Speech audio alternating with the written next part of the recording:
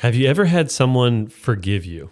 And I mean, see you for who you are, truly, and yet forgive you 100%. If you've experienced that, you know how freeing and how amazing that is to have real forgiveness. I've experienced that many times, especially with my wife, right? We all sin against those who we're closest to. My wife, Laura, has forgiven me so many times. But do you have forgiveness with God? Do you know that God forgives your sins? Is the thought of God forgiving you even possible in your mind? Could a perfect, holy God who created everything actually forgive us for the evil things that we've done? If you don't have forgiveness from God, then nothing else matters. And if you do have forgiveness from God, then nothing else can be a threat to your safety, because in the end, everything is going to be all right. If you have forgiveness from God, nothing else is a problem by comparison, because God will fix every problem if he can fix the greatest problems. Or in other words, if God can handle our biggest problems, then he can handle everything else as well. And there's no greater problem that we have than our own guilt because of sin. So are you struggling with the weight of guilt right now? Are you struggling with depression? Well, then this psalm is for you, and I hope it'll be so freeing. This is an incredible, amazing psalm. So let's jump into it. The first section we see is verses 1 and 2, and we see the blessing of forgiveness. The blessing of forgiveness. Let me read these verses. Blessed is the one whose transgression is forgiven, whose sin is covered. Blessed is the man against whom the Lord counts no iniquity, and in whose spirit there is no deceit. The way this psalm starts is so powerful, right? It starts with that word, blessed. Blessed. These are the same word that, well, this is in Hebrew, but in Greek, it's this equivalent word that Jesus uses in the Sermon on the Mount when he stands up and he says, blessed, over and over and over again. This word means essentially happy. That often sounds too weak for us, but the idea is if you're blessed, then you have joy, you have satisfaction, you have what you need. And so he says, blessed is the one. This is like the start of the entire book of Psalms. Remember Psalm 1, we saw it start that way, right? Blessed is the man, and it talks about who doesn't walk in wickedness, but walks according to the law of God. This is the way to blessing. And so we saw the entire book of Psalms is framed by that idea. But here, he doesn't say blessed is the one who obeys God. He says blessed is the one whose sins are forgiven. Blessed is the one who is forgiven. Now notice he uses 3 different words for sin. Some may be unfamiliar for you, but these 3 words are all synonyms for sin, and they're the 3 main words for sin in the Old Testament. So he uses the word transgression first, then sin, and then iniquity. So those 3 words, that's like your comprehensive vocabulary of sin, at least typically how it's used in the Old Testament. But what's really interesting here are the verbs that he uses in regards to that sin. So he says first, blessed is the one whose transgression is forgiven. Forgiven means it's lifted or it's removed. That's kind of the idea of forgiven. It's been dealt with. Second, he uses the verb covered, right? Blessed is the one whose sin is covered. What he means by that is something that's covered is something that is kept from sight. Now, this doesn't mean that it's simply ignored or just buried, but the idea is that because it's been dealt with by the word forgiven, right, where it's been removed, but something being covered means that God doesn't look at our sin anymore. That really God can't look at our sin anymore because it's been forgiven, it's been put away, it's been covered so that he'll never remember it anymore. And then we see, blessed is the man against whom the Lord counts no iniquity. So here that the language is that the sin simply isn't counted anymore. It's not credited to our account, so to speak. And this reminds us of Genesis 15:6, which is a verse that is so important in the scriptures, it's hard to exaggerate, where it talks about Abraham and his belief in God. And it says this, Abraham believed the Lord and he counted it to him as righteousness. So that idea of being counted is the same idea from Psalm 32, being counted as righteousness means that something that was not in his account, not in his to his credit, is given to his credit.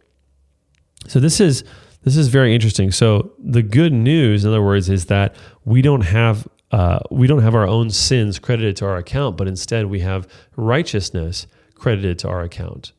This is the idea of justification. Justification. I often, when I was a kid, I would get confused about what it means that we are righteous, because I would hear that we're declared righteous by God, but then I would sin and I would think, well, does that mean I've undone that righteousness, because I'm obviously not living in a righteous way if I just sinned? And so my logic was correct. I was just missing what it means for us to be counted righteous in God's eyes. It doesn't mean that we are actually righteous right now, that everything that we do is right. What it means is that God credits righteousness to our account. He doesn't credit us with the sins that we've committed, and instead he gives us righteousness from Jesus Christ. In other words, this is sort of an accounting or a legal thing is the right way to look at it, right? It's a legal reality that we are not charged with a crime because of our sins, and instead we're given credit for all the righteous deeds of Jesus Christ. That's what justification speaks to. And he says, last in verse 2, he says, and in whose spirit there is no deceit. So the first three phrases, they're all paralleled, right? They're saying, blessed are the ones whose sins are forgiven. And then the last phrase is something different. This is key, though. It moves from the state of the person to how they're acting, how they're engaging. They don't have any deceit in their heart. And this is really a hinge to the next section, because deceit is a key idea here. Deceit is, in this context, denying that you've sinned, or that your sin is a real problem that keeps you from God or that deserves judgment. And so if you have deceit, if you keep the truth from God, you're not going to receive forgiveness. Now, why would someone choose deceit over truth when it comes to their sin? Well, there's a few reasons, right? One is just fear. Often we're afraid to be honest. We're afraid of God and how he'll respond to our sin, that he won't forgive us or that he'll punish us, or we're afraid of other people. We're afraid that someone's going to know that we're sinful. And so instead of being honest, we hide within lies. Maybe we choose deceit simply because we love our sin. We're more committed to our sin and we love it more than we love God. That's another possibility. Another possibility is pride. Maybe you don't want to tarnish your reputation. Maybe you don't want to tarnish your reputation even in your own mind. That's you're so prideful that you don't even want to just in your own heart face the reality that you are a sinner and that you deserve God's judgment. There are many reasons why we would choose deceit over truth, but all those reasons are bad reasons. They don't give to us anything that we're actually looking for, and ultimately they're destructive. And that leads us to the next section, which is verses 3-5, the experience of forgiveness. The experience of forgiveness. So having told us that you're blessed if you're forgiven, David here wants to give us an example of this, make it more tangible. And so he recounts here an experience that he had hiding his sin from God and the results that came from it. And then finally, he confesses and receives forgiveness from his sin. Verse 3, he says, for when I kept silent, my bones wasted away through my groaning all day long.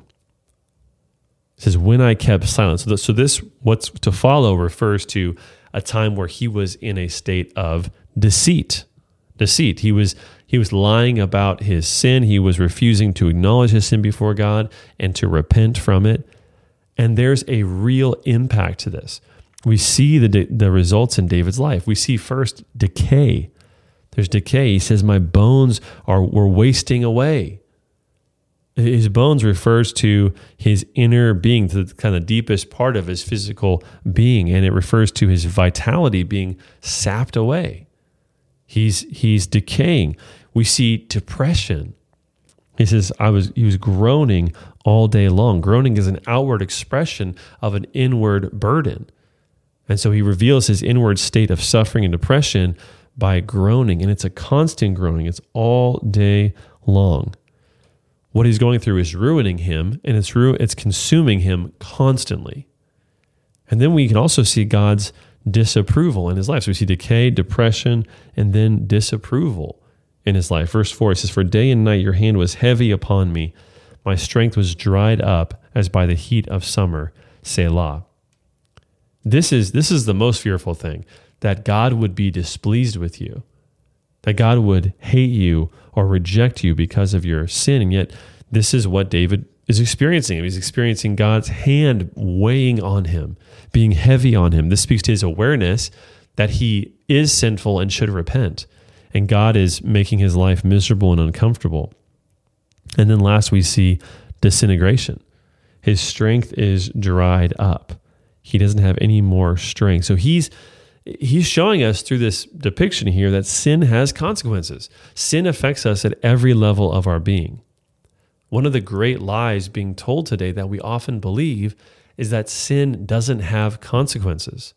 It's the same lie as the very first lie that we hear in Scripture in Genesis 3:4, where the serpent said to the woman, "You will not surely die."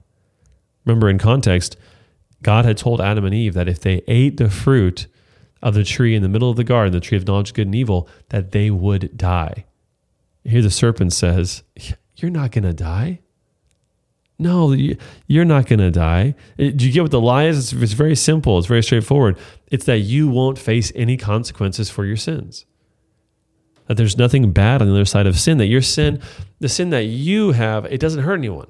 It's not a big deal. It's not going to affect anyone. So why does it matter? And yet how much misery has been caused by that one simple, seemingly insignificant lie, that you will not surely die. No, it's not true. David shows us he's decaying on the inside and the outside. He's depressed. His soul, his spirit, his emotions, his body, everything is out of joint because he's hiding in his sin. And maybe a greater lie has been that once you have sinned, you can fix it on your own. It's crazy, but we often think that, well, I can handle this. I can do something about my sin. I can make myself better. But it's impossible to fix our sins because we're the one who got ourselves into the mess. And so we don't have the strength to get ourselves out of the mess. We're the one who caused the problem. We need someone greater than us to fix the problem. And no matter how many good things you do, it'll never overcome or change the bad things that you've done. That's not how morality works. Instead, we should confess to God. Proverbs 28:13 says, "Whoever conceals his transgressions will not prosper, but he who confesses and forsakes them will obtain mercy." These are fixed laws in the universe. If you hide your sin, if you try to hide it from God, you will not prosper. You can't. But praise God, there's mercy available. If you just will confess it and turn from it, God is waiting and ready to forgive you. And so David finally decides to confess his sin. Verse 5, he says, "I acknowledged my sin to you, and I did not cover my iniquity. I said, I will confess my transgressions to the Lord, and you forgave the iniquity of my sin, Selah." Notice his actions here. He acknowledged it. Sometimes what we need simply is just to come to grips with the fact that we have sinned, to acknowledge it. Augustine said, the beginning of knowledge is to know oneself to be a sinner. So if you want to know yourself and you want to know things, right? If you just want to have general knowledge, it starts with knowing that you are not enough, that you are sinful, that you have done things that have offended the God of the universe. So first he acknowledges his sin, and then he says he did not cover his iniquity. Notice he's using all the same words again he uses in verse 1 and 2, right? Sin, iniquity, and transgressions. But he doesn't cover his iniquity, so he made a choice not to hide that reality anymore and to be honest with God. And then he confesses. This is a confession not just that he has done something, but it's a confession of who he is, that he's unworthy and undeserving. And so he acknowledges his sin before God, and he's asking God for forgiveness. And the result in this verse is immediate and it's complete. It says, "You forgave the iniquity of my sin." So simple and yet so profound. God wipes the slate clean. Immediate, complete forgiveness. Praise God that this is how he welcomes people like us. So David gives a testimony of how God had forgiven him. And if you don't know how to talk to God, maybe you need to talk to somebody who's already been forgiven by God, who can help you. Just like David gives an example here. Maybe you need somebody who can help you to understand this reality, to walk through Scripture with you. Seek out someone. At our church, we have lots of people who would love to walk through these truths with you and explain to you how you can be forgiven from God. But then he goes on to explain the response to forgiveness. So we've seen the blessing of forgiveness and the experience of forgiveness in David's own life, and then we see the response to forgiveness. So he doesn't just want us to know this truth in an abstract way. He wants us to live differently because of this truth. So he says in verse 6, "Therefore, let everyone who is godly offer prayer to you at a time when you may be found. Surely in the rush of great waters, they shall not reach him." So there's a therefore, meaning, okay, there's a way you're supposed to live as a result. So he's explained the truth, and now here's what you should do because of it, which is you should pray to God. If you're godly, meaning not that you are sinless, obviously, because you need forgiveness, right? In this psalm. So what he's saying is you have a place in the covenant of God. You're one of his covenant people. You can pray to God. You can ask him to save you before the floods come, right? While there's still a chance. Pray to God, in other words, while you still can. As long as you have life and breath, you're able to cry out to God, but tomorrow is never guaranteed. So don't put this off. Isaiah 55:6 says, "Seek the Lord while he may be found. Call upon him while he is near. Let the wicked forsake his way and the unrighteous man his thoughts. Let him return to the Lord that he may have compassion on him, and to our God, for he will abundantly pardon." What an encouragement, right? Seek him while he may be found, but he wants to abundantly pardon you. He wants to have compassion on you. You know, we naturally tend to believe that we just have a ton of time, that we're going to live to a ripe old age, that we won't die. And we're so good at ignoring the obvious, which is that life is fragile. So don't wait to turn to God. Don't be foolish and think you can wait until tomorrow. Turn to God now. And then David shows us what those who are forgiven say in verse 7. He says, "You are a hiding place for me. You preserve me from trouble. You surround me with shouts of deliverance. Selah." In the last psalm, in Psalm 31, God was a refuge from the enemies of the psalmist. But now he's a refuge from David's own sin. That's what God is. He's a refuge from a greater enemy. And this is incredible because the natural result of sin is that we would hide from God. That's what Adam and Eve did. That's what David was doing here in this psalm before he decides to turn to God. The natural thing is to want a refuge from God, who is the judge of sin. And yet here, because of his forgiveness, God himself becomes the hiding place.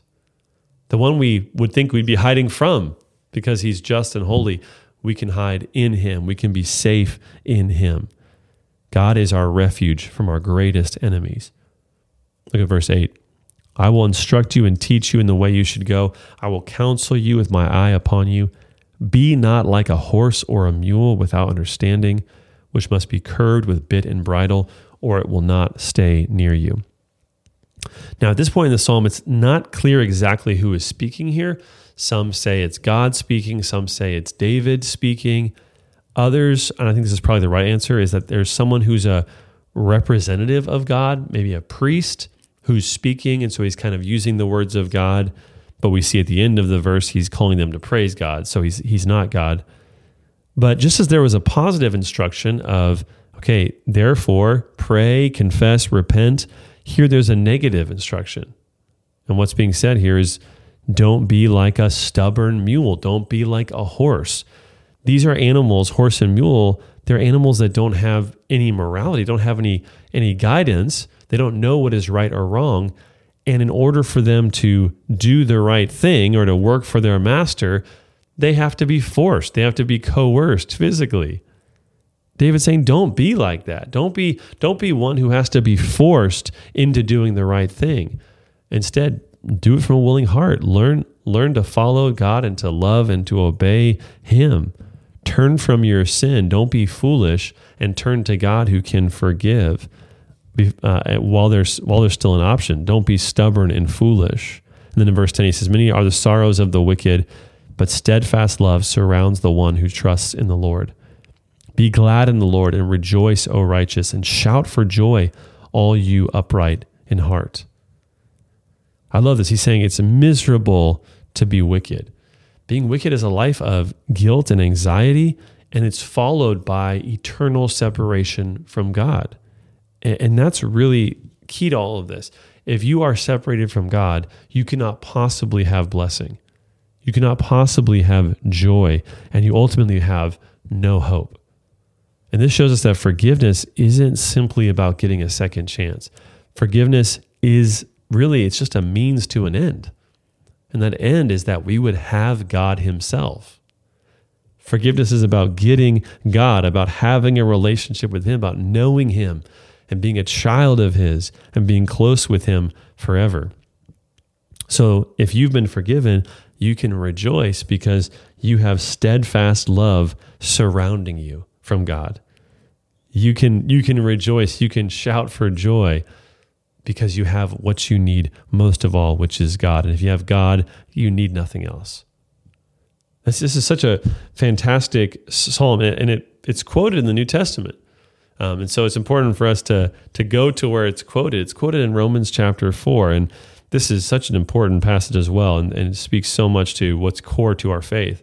Romans 4, verse 4, Paul says, now to the one who works, his wages are not counted as a gift, but as his due. And to the one who does not work, but believes in him who justifies the ungodly, his faith is counted as righteousness.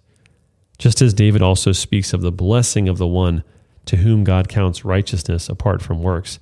Blessed are those whose lawless deeds are forgiven and whose sins are covered. Blessed is the man against whom the Lord will not count his sin. Oh man, I love this.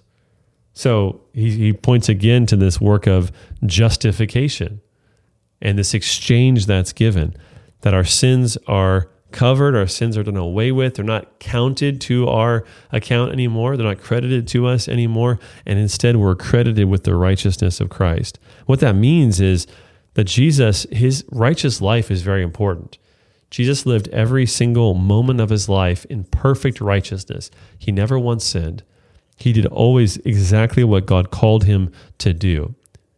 And after all of those years, he laid his life down on the cross, taking our sin, but also giving to us not simply some sort of vague righteousness or just a blank slate, but giving us his righteousness. That it's his deeds that are counted to our account. And so when God looks at us, he sees the perfect righteousness of Christ. He sees his perfect child, and he treats us how Christ deserves. What an amazing, amazing truth that you've been given the very righteousness of Jesus Christ. I'll end with this quote from J.I. Packer. He says, adoption is the highest privilege of the gospel. The traitor is forgiven, brought in for supper, and given the family name. You can have forgiveness from God. I hope that if you know that forgiveness, you'll rejoice in it today. And if you don't have that forgiveness, you'll stop everything until you have it, until you know you're forgiven and you're adopted as a child of God.